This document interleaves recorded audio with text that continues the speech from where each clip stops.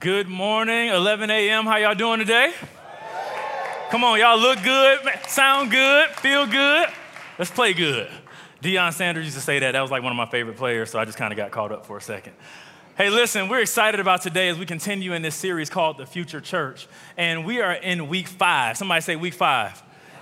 It's been a great and awesome time, and what I want to encourage you to do, if you have not been able to hear these messages over the last several weeks, I want to encourage you to go to our podcast at victorymidtown.com or on your app on your phone. You can go to Victory Midtown because you want to be able to follow along with what's happening. These messages, they stand alone, but they also build on each other. So the last several weeks, we've been talking about things regarding what the future church looks like and how we need to operate if we're going to be effective and relevant in the future church. And so the first week, we talked about the Bible and the authority of the Word of God. Pastor Dennis gave us an incredible word on making sure that we stay strong in understanding how much the Bible has to play a role in our lives. In the second week, we talked about the next generation church, talking about the older and the younger generations coming together to make sure that we are able to affect things of change for the kingdom. The third week, we talked about a culture of valuing others, making sure that we look at people not by how they look, but who God said they are. And then on last week, we talked about community, the communal church. And we really talked about small groups and making sure that you're not doing life alone and that you're coming together to operate in unity. One of the key things that I said last week, and I hope some of you took me up on it, I absolutely did. Last week I said, listen, it's better to have Jenny's ice cream with friends than to eat wheatgrass shots by yourself. And I don't know about you, but after the service was over, Kendra and I, we went to Jenny's. I bought about 2 or 3 pints. You know, I had some butter gooey cake and all this type of stuff. I was really enjoying it. But the whole message was you can try to be alone and you can try to do all the right things, but if you're by yourself, you're still not living the fullness of your life. So today we're going to jump into something that is very, very near and dear to the heart of our church here at Victory, and we're going to be talking about the Kingdom Culture Church. The Kingdom Culture Church. Now, this particular subject, this is something, again, that's very, very near to our hearts, and it's actually reflected in our vision statement and our pillars. And specifically, as we talk about the Kingdom Culture Church, we're going to be talking about today racial reconciliation. Racial reconciliation. Now, you take a deep breath. It's going to be okay. Everybody's looking around like, okay, we're going to deal with this today. Listen, I want to say a couple things before we jump into the word because I believe if we can grab what we're going to talk about today, we literally can change the landscape, not just of the church, but of the nation and of the world. Does anybody in here believe that? I believe it. So as we're looking at this, yes, it is the first weekend in February, and it is Black History Month, but that's not the reason why we're talking about this today. We talk about this all throughout the year, over and over again, because again, we're committed to this as one of our pillars, as you see over to my left, to your right, as reconciling cultures. Now, one of the things that I want to say is that the reason why this is important for us to deal with is because many times we spend a lot of times focusing on our differences more than we focus on our commonality. And when I think about this, if you remember last week around this time, we soon started to get the news about Kobe Bryant, his daughter, and 7 other people that were on the helicopter that passed away in that tragic accident. Not only did you have that, yesterday there was a fuel spill on I-85, and there were people that died in that. Why am I bringing these things up? I'm bringing it up because we have to make sure that we consider the brevity of life. We have to start considering how we use our dash. That dash in between when you were born and when the Lord says it's your time to come home. The reason I'm bringing this up is because a lot of times in this life, we waste time fighting over our differences. And last week after these events happened, I saw this meme on social media, and I said I wanted to share it today because I believe it really affects us today. It says, I wish living brought us all together like death does. I wish living brought us all together like death does. I'm very confident that when that helicopter was going down, nobody on that flight was thinking about what color they were. I believe that when that flight was going down, even on 85 yesterday, people had to run around and leave their cars and do things like that. People were helping each other get out the way. People weren't looking at them saying, oh, you're black, so I'm not going to help you. You're white, I'm not going to help you. They were like, let's go. So what we have to do is we have to make sure that we're taking this in with a sober mentality of what God wants to do through unity. And as we're looking at this, my hope today, as we walk through this, is not that I'm going to answer every question. What my hope is that I start some conversations. I want to start some conversations that as you hear the word today, you take what you hear today, you wrestle with it because you will have to wrestle with it, I guarantee. You wrestle with it and then you take it out of these four walls and you start to ask the question that I asked a couple of weeks ago that I said we need to start filtering things through. And if you didn't write this down, write it down right now. I said we have to start asking the question when we're faced with things, what does the Bible say about that? What does the kingdom of God say about that? Not what I feel, not what I've been through, not what's emotional. What does the word say about that? And if we can do that, what we'll do is we'll start to get a kingdom mentality and we will be able to walk out the kingdom culture. Now, Pastor Dennis and I, we sat down this week and we talked about this upcoming message because as we ministered this is not a new message to Victory. This is something that has been preached for years upon years upon years. What is new about it is a black man preaching this message. All right, I'm gonna be real about it because usually Pastor Dennis, the founder, him and his wife, Pastor Colleen, they have ministered this message and they have carried this banner. But what if we take on the banner? What happens if we don't let them just be the ones who speak it, but we take it into the next generation? The reason why he really wanted to make sure that even I ministered this here at Midtown and Pastor Randy ministered at Hamilton Mill and Pastor Johnson at Norcross is because if we don't get it right here, it'll just be something that we say with our mouths, but we don't operate in our hearts.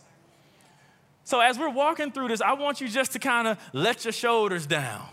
As a matter of fact, I want to do something we do often in our evening classes. Can we take 3 deep breaths together to really blow out any anxiety and any stress that we might have, even by me introducing this subject? Let's do this on 3. Number 1, 1, 2, 3. Second deep breath. The third deep breath. I'm doing that intentional because this is a serious subject that as we talk through this, I want to make sure that we grab this. I'm not going to talk to your emotions today. I'm not going to talk to your political bend today.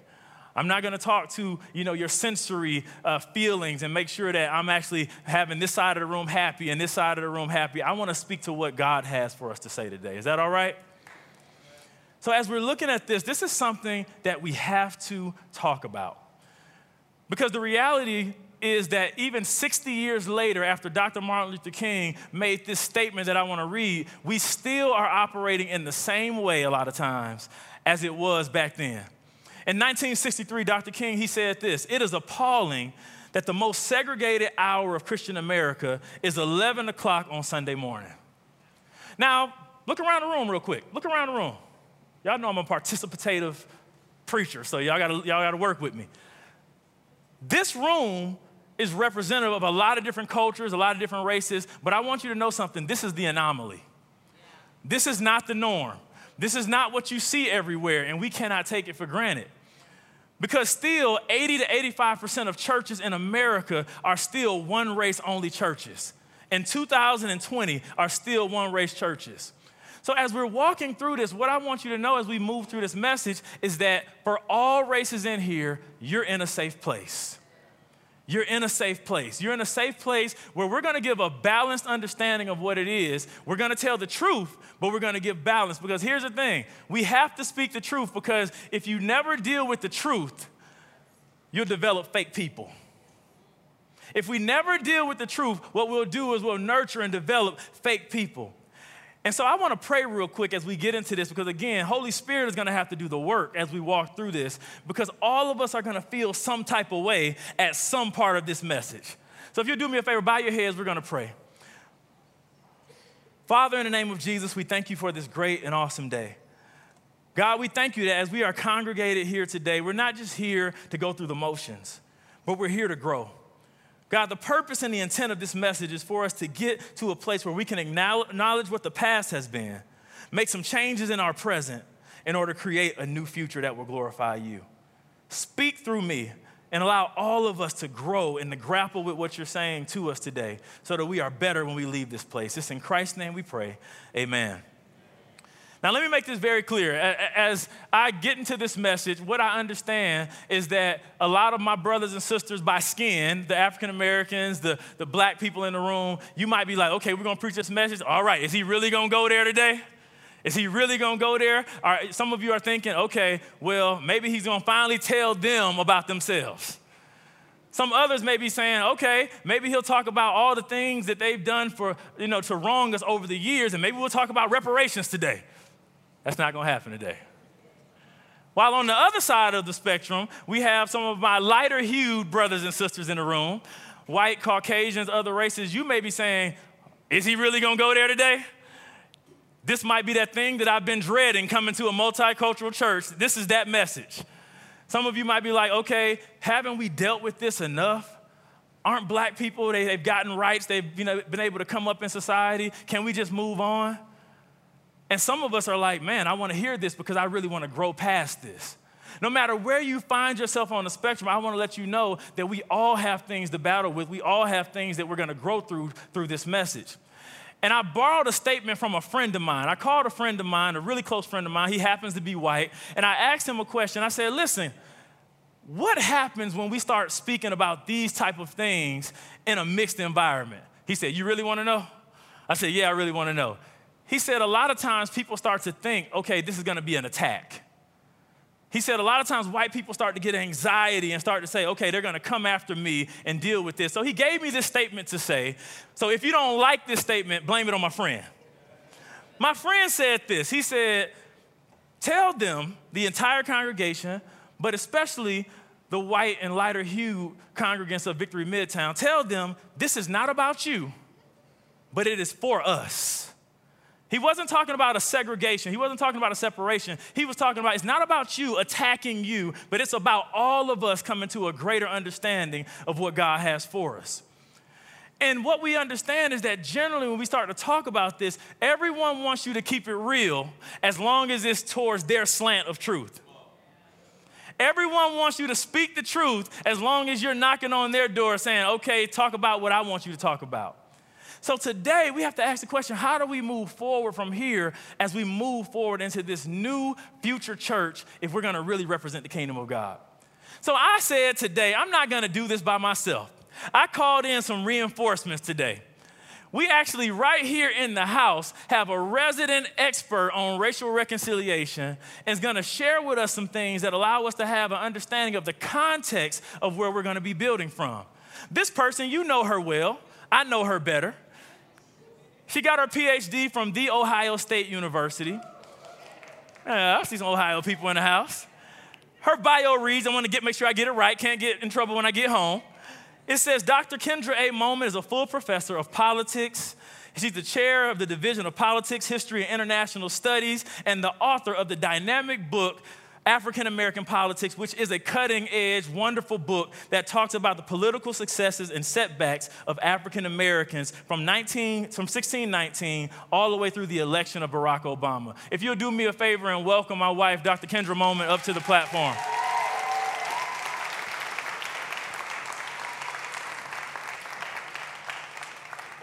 How you doing?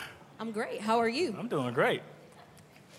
Well, thank you for taking this opportunity for us to have this conversation. While we were talking about this and preparing for this message, one of the things we said, it was like a lot of times when you deal with this, it kind of gets a little tense. And what we said is we wanted to invite you into an environment of how we talk about this at home. So we want you to act like you're in our living room. This is a big living room. But we want you to act like this is our living room, and we want you to do what? Lean in. So as we talk through this, Kendra, I just want to kind of set the stage and ask you, why is it so tough to deal with this situation? Absolutely. I think it's been tough to deal with reconciliation because we as a nation haven't talked about it and dealt with it. And the church, more importantly, hasn't always effectively talked about it and dealt with it. So let me just give you a little bit of history. When the first African indentured servants came to America in 1619, they were not slaves. They were not slaves. So what happened, however, is that as the industry of slavery became profitable economically, you had men predominantly who had wealth and education who circumvented the freedom of these indentured servants and created a system of oppression based on race and based on economics. What's the problem? What's the challenge even today? Well, we have these democratic ideals like liberty, freedom, equality. We have the Declaration of Independence that says we hold these truths to be self-evident, that all men are created equal, and we put the God consciousness in there and say they are endowed by the Creator with certain inalienable rights. However, men historically and even present day, we can add to that women, people in power, what have you, have continued to say, but not this particular race of people, which in America has historically and current day predominantly been of the African American hue. Wow. Did y'all get all of that? All right. So as we're talking about this, how do we start to set a framework for what has been done, but not stay there so that we can actually move forward? I really believe that it's important for us to have context like this because sometimes we think we judge things based on what we feel are happening right now, but a lot of times it's really ingrained from things that have happened for years. Can you just talk a little bit about that? Sure, I think it's two things. Number one, we have to acknowledge that it happened in America, in society, and that it's happening currently.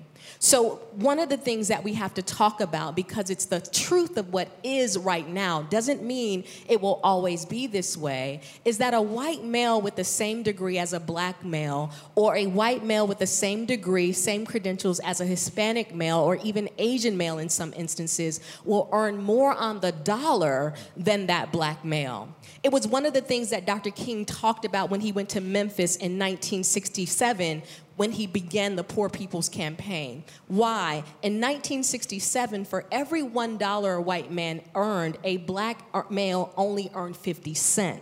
So the playing field is never leveled. So we have to acknowledge that. And in doing that, if I am of a privileged class or race, I have to be responsible with my privilege, not dismiss it. At the same time, if I find myself of an oppressed race or a group of people that historically have been biased in terms of the laws, I have to recognize and declare, as it is in heaven, so it is in the earth. What am I getting at? One of the biggest things that I've had to navigate, being a political scientist, being one of only now 3 African Americans on my entire campus, I've had to pray in the spirit for things and cover myself in the blood of Jesus for things that if my mouth demanded those things, I would make things worse than what they are. What am I getting at?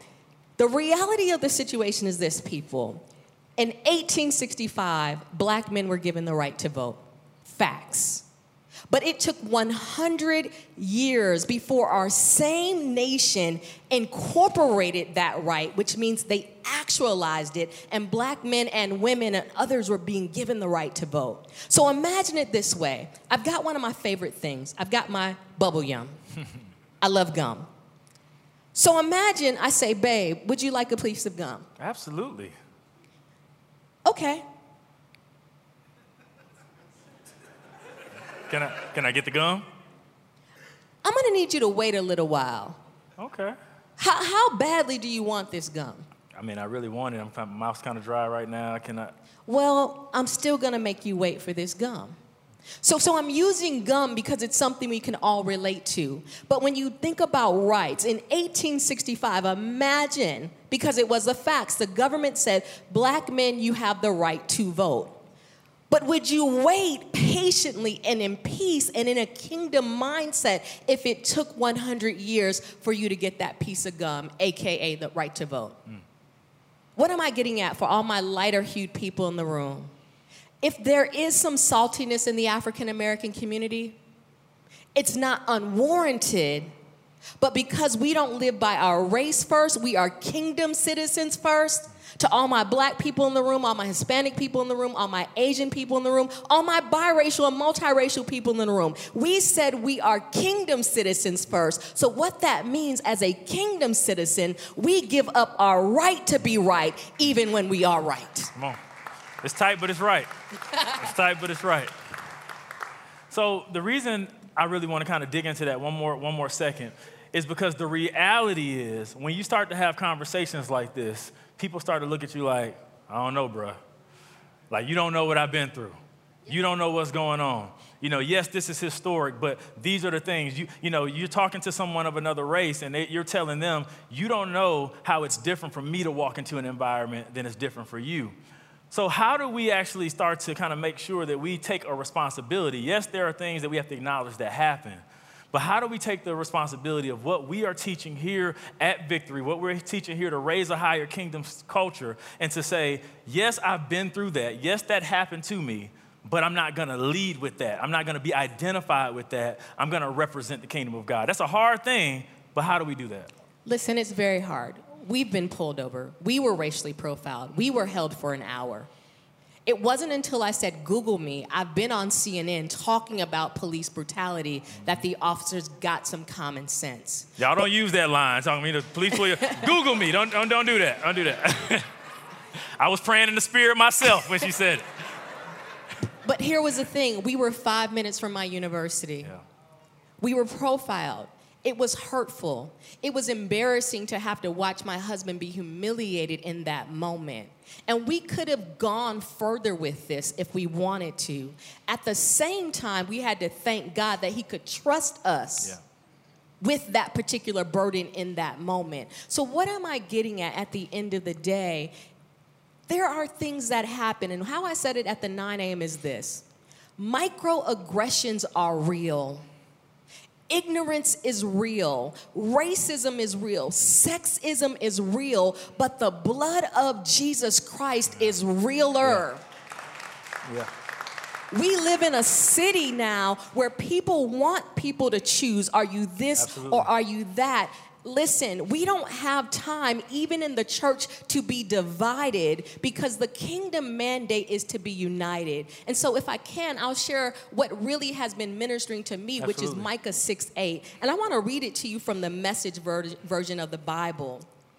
What it says is this: but he's already made it plain how to live, what to do, what God is looking for in men and women.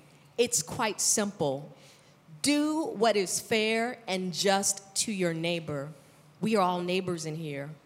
Be compassionate and loyal in your love. And don't take yourself too seriously. Take God seriously. What am I saying to all of us? We have to give up our rights for the rights of the kingdom. And we have to learn to be slow to speak, quick to listen, and be the repairers of the breach. I was sharing earlier that someone had said to Mo and I, you need to diversify your staff. And it took us a little bit aback because our staff, it happens to be 2 African Americans, and we have 4 Caucasians on our staff. And the person who said it also happened to be white. And it was really interesting because in the natural flesh, your reaction could be, well, this is a white person telling 2 black people to diversify their staff. Whereas if it were 2 white leaders with an all-black staff, no one may not have had an issue with it. What am I getting at that person missed in that moment? Every person on our staff who just so happens to be white is also very diverse. No one person is the same as the other. And a lot of times what we're doing, and we have to be careful, is we're putting everyone in the same box. You're black, you're white, and we're missing the uniqueness and the way that God has made us all in the Imago Dei that transcends what we see externally.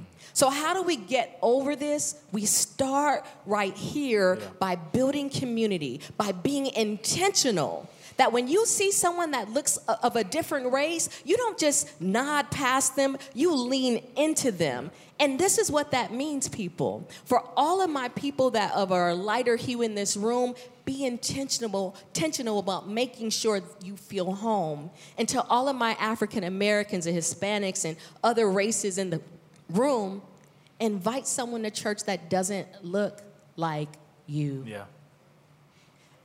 We've got to reach across the aisle and really lean into each other, believe in each other. Yeah. But really, I believe Victory Midtown, what God is calling us to do in this season is to love each other beyond the offenses and the realness of the past so that we can heal this nation because of this one thing. By 2030 in Atlanta, the white race is decreasing. The black race is decreasing. But the biracial and multiracial population is increasing. Why? Because people in this room who've been courageous enough to love across the aisle and reach someone else. And we want to make sure that our church is a safe place for our future generations. Amen. Can y'all give God praise for my wife, Dr. Mo? Thank you, babe. Thank you.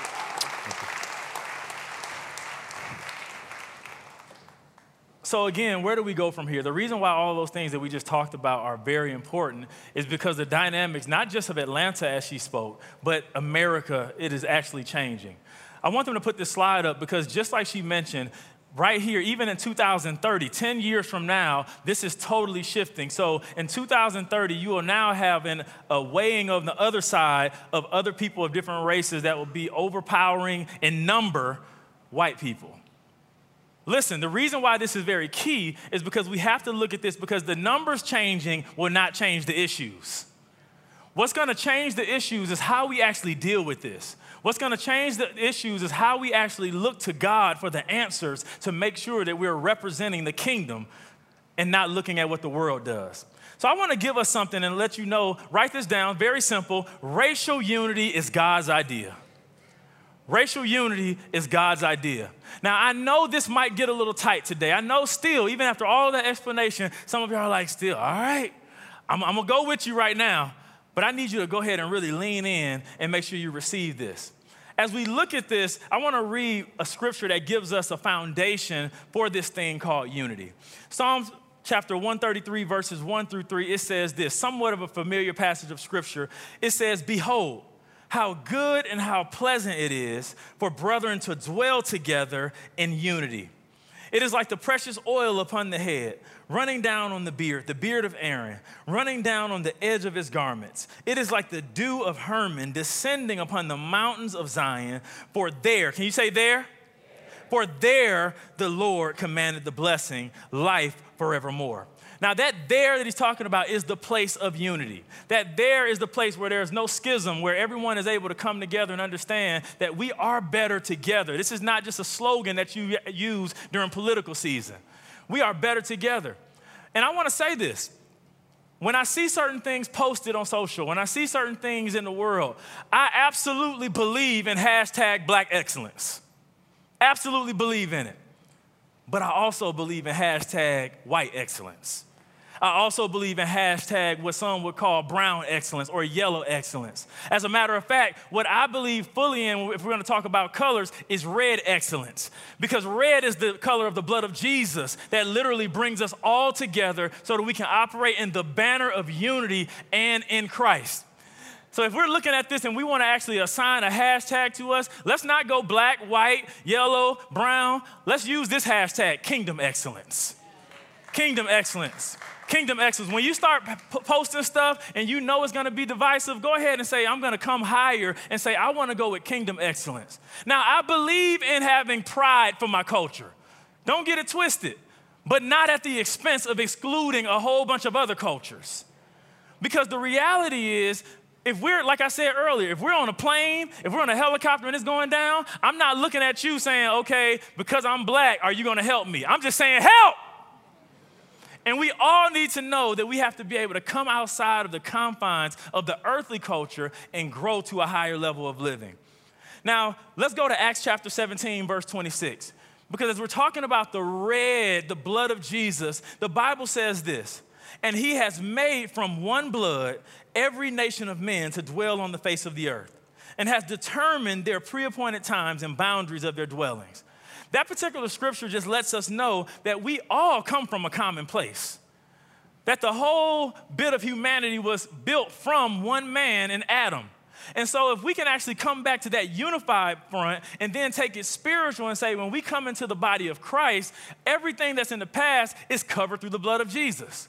If you've been around here for a long time, you've heard me say this before, where when God sees us, if you've given your life to Jesus, he doesn't see you black, white, Hispanic, Asian. What he does, it's like God puts on red sunglasses, and he only sees you through the filter of the blood of Jesus. So if God can see us through the filter of the blood of Jesus, we need to start employing that same principle and saying, I know there may have been some things that have gone wrong in the past, but if God forgave me, If God, forgave me of my sins, I can forgive someone of a sin that actually was committed right towards me.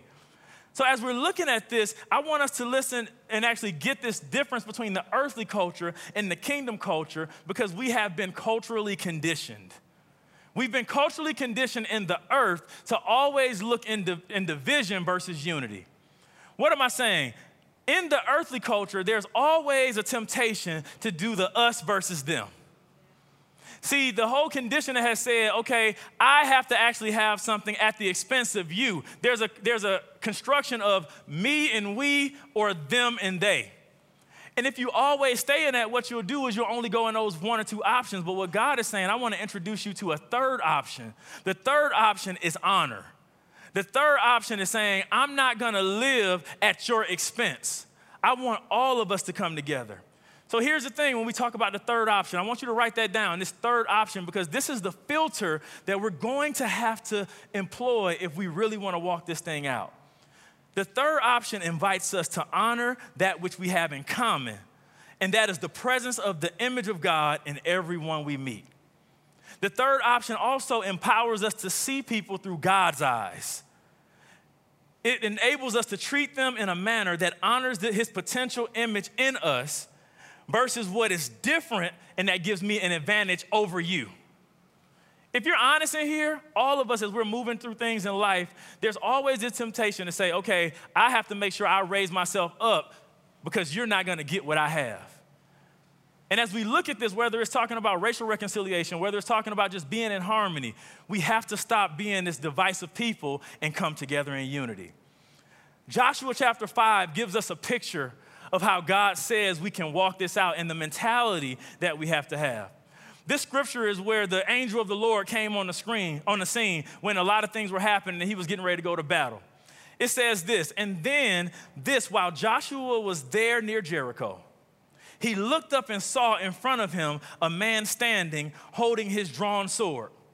Joshua stepped up to him and said, "Whose side are you on?" In that moment, Joshua was thinking, okay, the angel of the Lord is for me. I know we have enemies. He's definitely going to be on my side. I have an advantage now. But something shifted right here. He said, whose side are you on, ours or our enemies? He said, the angel said, neither. I am commander of God's army. I've just arrived. And Joshua fell on his face. He changed his posture from saying, how are you going to help me? How are you going to go against them? To now saying, what orders does my master have for his servant? What is that scripture saying? In the beginning, Joshua was trying to say it's us versus them. But when the angel responded that it's not you or it's not them, I'm on the Lord's side, he was introducing a third option that said, I want you to know that I'm on God's side and you have to honor those who are against you. Yes, you might have enemies, but you have to honor them even when they look like an enemy. How many people in the room can say we actually employ that mindset every day? Not a whole lot of people. And that's a hard thing because in the earthly culture, we are always bent to respond based on how we feel. So again, Dr. Martin Luther King, he said something. He said, where do we go from here? How do we operate in this? Let me give you the first key thing that we have to do if we're going to make sure that we go from here in a mind that's reconciled with a kingdom culture. The first thing that we have to do is that we must desire what God desires. We must desire what God desires. Let me give you an open book test. What God desires is unity. What God desires is unity, for us to come outside of our silos, come outside of just our racial profile and say, I'm going to be bigger than this because I'm going to reach across the lines by the blood of Jesus. John chapter 17, you've heard this scripture probably preached a lot of times when it comes to unity. But I want to read it and give you another angle to it. Verse 20 through 23, it says this. This is Jesus. He says, I pray also for those who will believe in me through their message. That's us. Everyone who wants to believe, all of us, that's us coming together. It says that all of them may be one. Say one. Father, just as you in me and I am in you, may they also be in us so that the world may believe that you sent me. I have given them the glory that you gave me, that they may be one as we are one. I in them and you in me, so that they may be brought to complete what? So that they may be brought to what? Complete unity. then the world will know, this is key, then the world will know that you sent me and have loved them even as you have loved me. Real quick, we're going to jaywalk over to Deuteronomy chapter 6, verse 4. It says this, "Hear, O Israel, the Lord our God, the Lord is one." The reason I want to just bring that scripture up is because both of those scriptures, when it talks about the word one, it's not just talking about singularity. When it talks about the word one, it is actually the Hebrew word echad. Echad, write that down, E-C-H-A-D, echad. And this definition of one actually means oneness made up of numerous parts. Oneness made up of numerous parts. What this is saying is that this is giving you kingdom math. Because natural earthly math says 1 + 1 = what? Y'all a good class. But in the kingdom, in the echad, in the oneness of God, it says 1 + 1 + 1 = 1. When we talk about God the Father, the Son, and the Holy Spirit, 1 + 1 + 1 = 1. So what this is trying to get us to see is that oneness doesn't mean you see one side of it. Oneness means that I can look at your point of view and I can get something from it. It means that I can look at your point of view and I can get something from it. It means you may have grown up in a different town than me with a different background than me, but in oneness, I can get your point of view because we are still in unity. So as we're walking through this, we have to understand that the greatest testimony of who God is not what we say, but what we model. Why is that important? Because if we don't model this, what the world sees, when we come in here and have these type of messages and we put something on a banner and say racial reconciliation, but we leave here and we're still separate, what the world sees, it says, okay, God, through Jesus, you're strong enough to save them from their sins, but you're not strong enough to unite us. You're strong enough to forgive someone. You're strong enough to forgive a murderer, a liar, a cheater, someone who has done something that seems so wrong, but you're not strong enough to actually unite us because we still are going to have our silos. As we walk through this, when we're divided, we have to understand that it's not enough for us to just do this in these walls. We have to model racial reconciliation. And I don't want to take for granted that we know what that is or our definition of it, so let me give it to you real quick. When we talk about this from a kingdom culture, reconciliation says it is a change of the inward heart condition that adopts a kingdom mindset of doing life together. Let me say that one more time. It's a change of the inward heart condition that adopts a kingdom mindset of doing life together. So to answer the question, to make this very practical of how we walk this out, even when it's tough, even when there's tension, I want to give us some stuff of how do we actually live as one. So I got 3 things I want to share with us before we leave. Number 1, the first thing that we have to do is we have to commit to staying in the game. Commit to staying in the game. What do I mean by that? At the very beginning, from this point on, even if you don't fully understand it, we have to decide up front that I'm committed to living a life of reconciliation. You have to decide up front, because if you get in the game and try to figure it out and someone offends you, you're going to shift. The great prophet Mike Tyson, he said it like this: everyone has great plans. Everyone has a game plan when they step into the ring until they get hit in the face. How many of us have had a good idea? We've heard this type of message before. We've said, okay, I'm going to live at a higher standard, and then we get hit in the face by offense. We get hit in the face because somebody said something that they shouldn't have said. Someone was ill-informed, or they did something they didn't even know offended us. We have to be those ones that actually say, I'm going to rise above it because here it is, when, not if, when you are offended when something happens like this. If you don't commit ahead of time, what you'll do is immediately when you're offended, you will race back to your race.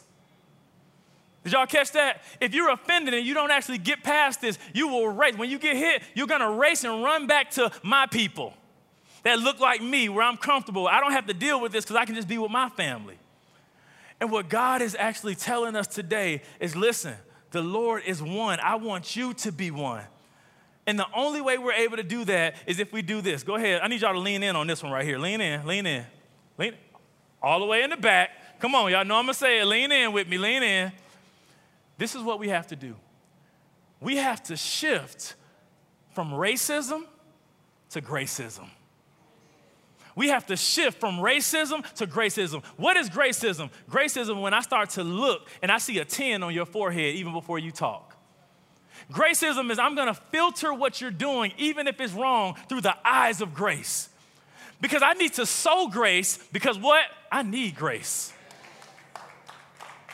If you're someone in here that doesn't need grace, this message might not be for you. But for all of us that know that without Jesus, without the grace of God, every day, every word that comes out of my mouth, I need to sow grace because I need somebody to give me grace.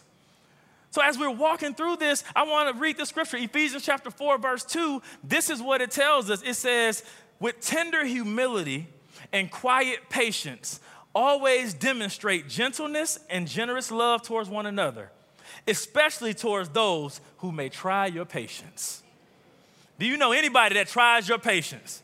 They work your last nerve. I'm going to tell you, listen, sometimes we say, okay, well, I don't really fully understand them. I don't really get why they do this like that. Do you fully understand yourself? I don't always understand myself. So that's why I sow grace, because I recognize that I need grace. Does anybody in here, by show of hands, do you need grace? Come on, we need grace. So as we're walking through this, we got to understand that humility is the key to staying in the game. A couple practical things that I want to put down real quick. When I get offended, this means that I'm going to now come to you. I'm not going to just, lock up and move away. I'm going to come to you when I get offended. When I don't understand something, I'm going to ask you. That's a noble idea. I'm going to ask you. When I'm upset about something, I'm going to learn and try very hard to forgive quickly and not harbor resentment, which will take me backwards. And that's what I mean when I say we have to sow grace, because if we don't do these things practically, what we'll find ourselves is going around a cycle of offense. And we don't want to live in a cycle of offense. That leads me to number two, what we have to do is we have to challenge our assumptions. Challenge our assumptions, meaning get rid of absolutes. Here's something, my wife knows that this is a pet peeve of mine. I hate when people say never and always. Because what happens is that we take one sample size of an experience with someone of certain culture, of certain demographic, or some background, and we say all of them are like that. Everybody's like that. Whether you're black, whether you're white, whether you're Asian, whether you're Hispanic, we try to group everybody together when we have to know that the kingdom culture says I have to be willing to change and challenge what I thought I knew. I have to be willing to change and shift what I thought I knew. And in that, write this down, we have to be able to challenge the social narrative. Challenge the social narrative. What does that mean? The social narrative is the story we believe about who we are, how we are to be, and how we want to be known. The social narrative also is the story about who we think everyone else is and how we think they're going to act towards us. Have you ever walked up to somebody before you even met them and had a conversation? You see them and you've run down their whole life story. You make assumptions based on what they look like, not the encounter that you actually have. And the reality is we miss blessings in people that don't look like us because we've looked at them and already had a predetermined mindset of who they are and how they're going to respond. I'm challenging us today to come outside of our box of us four and no more and to say, with unity, we are stronger together. Miles McPherson, he's the author of this book called The Third Option. And I want you to kind of write that down. It's a lot of great nuggets in this book. But he said this even about the social narrative. He said, when we allow racism and cultural judgments in our hearts and society, we minimize the priceless value of God's image in others, which limits our ability to honor, love, and serve them the way God calls us to. Examples of this are when we do this. If we see people and we say, well, black people are thugs who want the government to take care of them. It's a generalization. It's a grouping. Or then we'll say, white people are racists who don't care about the problems of others. We say things like, okay, Latinos, they're all illegal and they're bumming off of the society. I know these things, you're like, oh, nobody would ever say that, but people are saying this publicly and privately. We say things like Asians don't care about anybody but Asians. We say things like the rich don't care about the poor, or the poor is always looking to get over on the rich. The young people are slackers. Generalizations divide us more than they bring us together. And God is saying, every time you meet somebody, look at them with fresh eyes. Let the Holy Spirit start to filter how you feel about them, how you're going to respond to them. Because listen, some of the people who I've had the most distinct experience with are people that don't come from the same environment that I come from. But if I wasn't open to say, I want to learn from you, can you show me this? Can you tell me a little bit about your background? Why do y'all do that? Y'all know how we do. Why do y'all do that? Come on, can we be real in here? We have to be able to say, we have safe spaces. Some of my friends that are all of different cultures, we have conversations and they'll say, all right, Mo, I'm about to go there. In our staff, we have a thing that we call the umbrella of mercy. When we're in our staff meetings and we know somebody's about to say something that's kind of way out there, we say, all right, umbrella of mercy. And what we do is we allow people to say things that they may feel might get rejected. We need to walk around. Y'all do this with me. Do this with me. Come on, do this with me. Practice this. Practice this. We need to employ the umbrella of mercy with our neighbor. We need to employ the umbrella of mercy with the people who don't look like us. And let me shift this, and the people who kind of look like us. Because racism is not just white versus black. What about colorism? What about the light-skinned person that's looking at the dark-skinned person like, I don't know? What about the person that's saying, okay, well, you don't know what I've been through because you've been privileged because of your shade? It's tight, but it's right. But we have to deal with it. Here's the thing. One of the most damaging things that we can do in life is judge somebody based on what we think we know about them. What we think we know about them. 2 Corinthians chapter 5, verse 16, it says it like this. This is something for us to carry with us. It says, therefore, from now on, we regard no one according to the flesh. Don't look at people based on the outward appearance. So that means for me, whether you have a MAGA hat on or you got dreads and a kente cloth that you're rocking, I'm going to open myself up to you to say, what can I learn from you? How can we walk this life out together? What can I actually get as an experience that I wouldn't have gotten if I stayed isolated with my people based on my shade? Everyone in here, y'all are my people. Every single person from the back row to this side to the front, you're my people. Because under the banner of the blood of Jesus, we are under one blood. Come on, say one blood. Put your hands together if you believe that right now.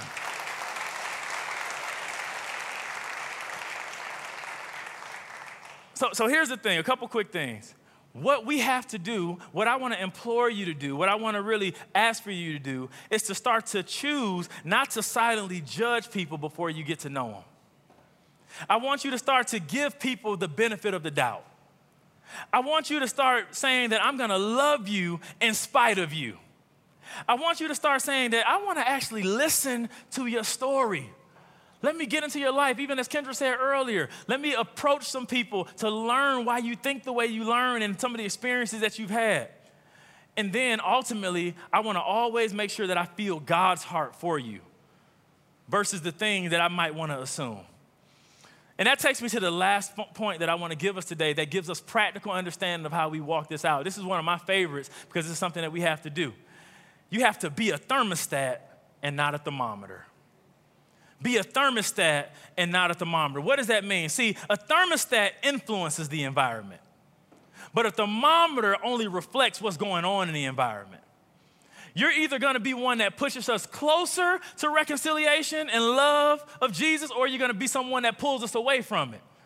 And Dr. Martin Luther King, he said it like this when it came to this particular subject. He said, there was a time, let's hear this real clearly because this is something for us as a church. This is not just a quote that I just want you to grab to add to your notes. I want us to really grab this because of the opportunity we have here at Victory Church and at Victory Midtown. Dr. King said this, there was a time when the church was very powerful. In the time when the early Christians rejoiced at being deemed worthy to suffer for what they believed. In those days, the church was not merely a thermometer that just recorded the ideas and principles of popular opinion, the world culture, the earthly culture. But the church was a thermostat that transformed the mores of society. Do you want to be a thermostat or do you want to be a thermometer? All my thermostats in the house, can you put your hands up in the air and just say, yes, Lord? That's what I'm talking about. So as we walk through this, what it does, we can't just talk about this theoretically. we have to put action to it. So James chapter 1, it says like this. I'm giving you scripture because I want you to back this up. I want to make sure you carry this and just not think it's just a noble idea. James chapter 1, verse 22, it says, but prove yourselves doers of the word, actively and continually obeying God's precepts, and not merely listeners who hear the word but fail to internalize its meaning, deluding yourselves by unsound reasoning contrary to the truth. For if anyone only listens to the word without obeying it, he is like a man who looks very carefully at his natural face in a mirror. For once he has looked at himself and gone away, he immediately forgets what he looks like. What does that mean in practical terms? You hear this message today here at Victory Midtown. You leave here, and if you don't internalize it and actually be committed to being a thermostat, when someone comes, when they will, because I'm going to tell you, I'm going to prophesy a little bit real quick. It might happen this afternoon where somebody is going to offend you. And you have to say, I'm not going to go backwards. I'm going to be a doer of the word, not just a hearer only, because I'm going to be committed to making sure I walk this word out. So as we do this and we get ready to close today, being diligent to practice this influences environments. And this looks like very practically when I'm on social media, when I'm deciding what I'm getting ready to post, I have to really make a determination of if this going to be divisive or is this going to bring unity. Even when people are dealing with things that are very rampant in society, when people are dealing with stuff that's really real to my culture, I'm not saying I ignore it, but if I'm going to actually speak on it, I need to speak with a reconciled mindset. I need to speak where I'm not trying to take one side or the other, but I'm saying, what does the Bible say about this? What does the kingdom say about this? And I'm here to let you know and acknowledge, I know that's not a popular stance. I know that there's societal pressure to say, okay, or you're not black enough. Anybody ever heard that one? Or you don't really know, for your people, or you're not white enough. Why do you hang around those type of people? Who are those type of people? Children of God. We have to come together again to raise the standard. So that's why you see things even here represented at Victory Midtown, while we have multiple races on the platform, while we see different people of different ethnicities and backgrounds at the doors, while our staff is diverse and while we're shifting things. This actually goes back to even what we talked about last week with small groups. This is a polling question. If you're a leader in a small group or in a small group and everybody looks like you might be a thermometer, not a thermostat. Masela, let that sit right there for a second. And what we have to be committed to doing is when we look around, we have to say, okay, there's not enough diverse representation, so I'm going to be intentional about stepping outside of my norm and my comfort zone and taking the chance, listen to this, taking the chance that I might get rejected. Taking the chance that they might not get why I'm saying this. But when we take that chance, what we're doing is we're stepping over the lines, and healing can then take place in that. So intentionality is what we have to do when it comes to other cultures. And here's the thing. I want you to write this down. This is very simple. We must be the standard of unity and reconciliation. We must be the standard of unity and reconciliation. Last scripture I want to give you, the Bible says in Isaiah chapter 59, verse 19, it says, so shall they fear the name of the Lord from the west, and his glory from the rising of the sun. When the enemy comes in like a flood, racism is an enemy. Division is an enemy. Judging people is an enemy. When the enemy comes in like a flood, the Spirit of the Lord will lift up a standard against him. We have to be that standard. We have to be those ones who say, I'm going to take on this charge. And again, I might be ahead of my time. People might not get why I'm staying so strong on this, but I'm going to make sure that I'm doing something that will reverberate from generation to generation. So as we're closing out today, I want us to really remember that it's not about us or them. We have to raise ourselves to the third option, which is honor for us all in unity. And here's the thing, how we take this very practically. A couple things that we have to start doing if we really want to walk this thing out. We have to, number one, we have to own and address our biases. Own and address our biases. Be real with ourselves. We can't be real with ourselves. Nobody else can be real with us. Number two, we have to forgive our hurts, even the things that may be traumatic.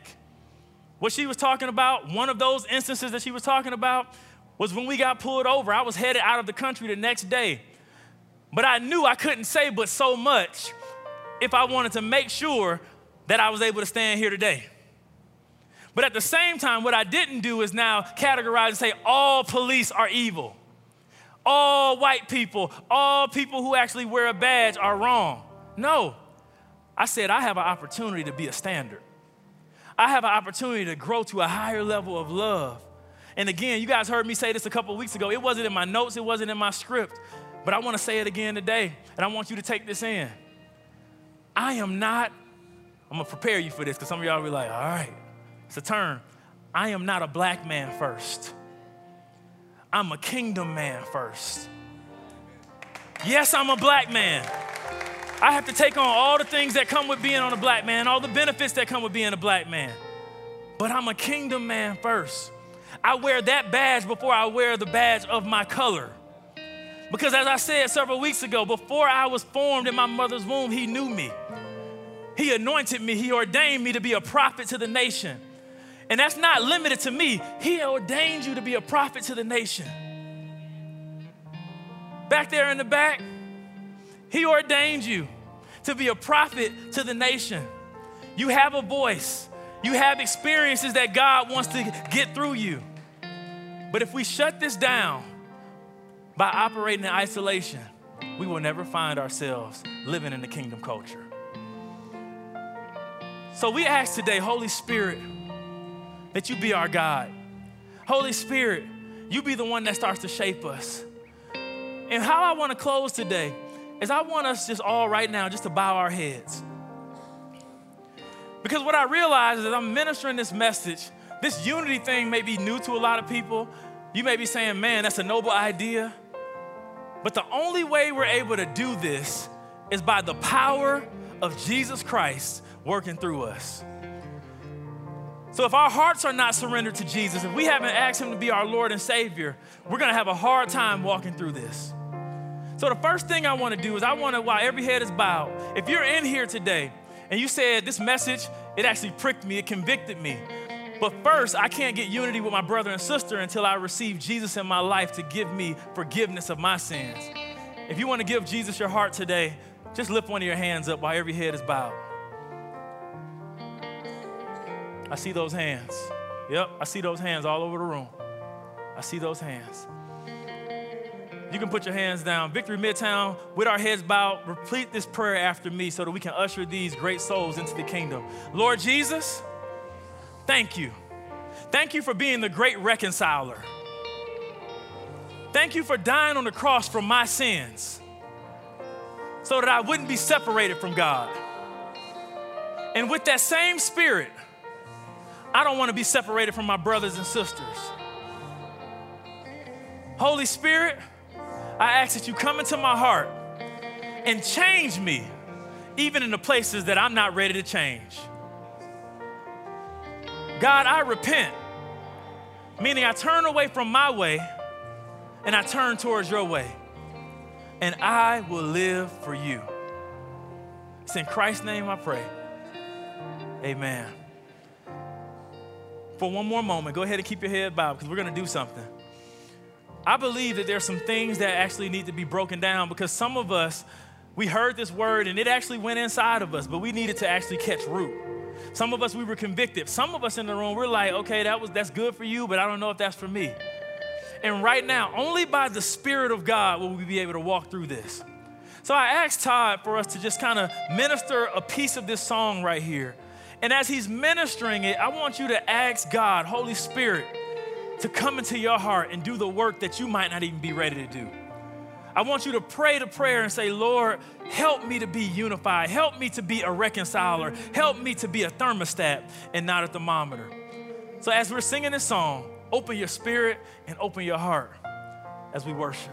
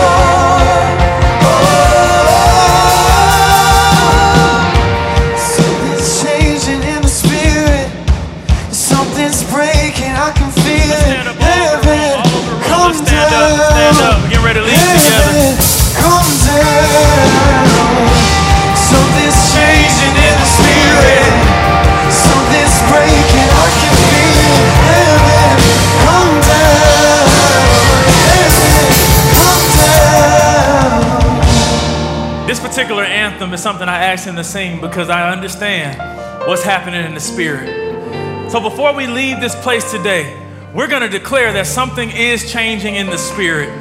We're going to declare that this wasn't just a sermon that we heard, but it's the life impact that we're going to walk out.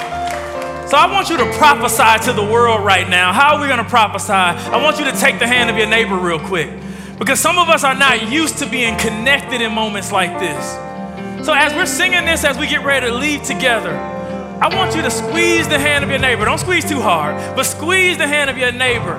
Because in you squeezing the hand of your neighbor, it is a sign and a wonder that you're not going to do this alone.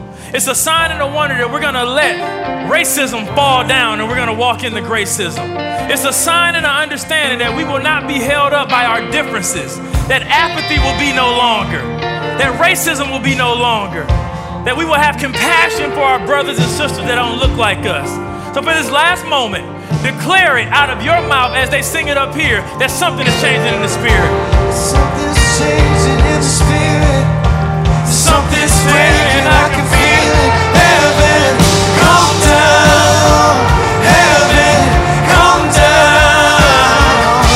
Something's changing in the spirit. Something's breaking, I can feel it. Heaven, come down. Heaven, come down. Something's changing in the spirit. Something's breaking, I can feel it. Heaven, come down. Heaven, come down. Something's changing in the spirit. Something's breaking, I can feel it. Heaven, come down. Racism, fall, fall, fall, fall,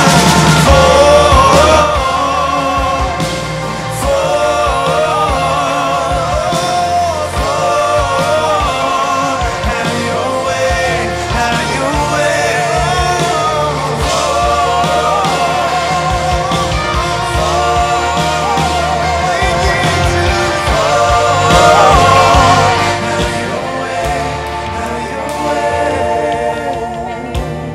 Father, with the hand that we hold, we don't want to be the same person that we were when we came in here. Even those of us who thought that we loved our neighbor, allow us to go to a higher level of love. Father, allow us to be vulnerable enough to allow your spirit to transform us. Allow us to know, Lord, that you have operated in us with a call for unity and reconciliation. God, I declare right now that the hand that they hold, everyone in here, we shall live and not die to declare the mighty work of the kingdom.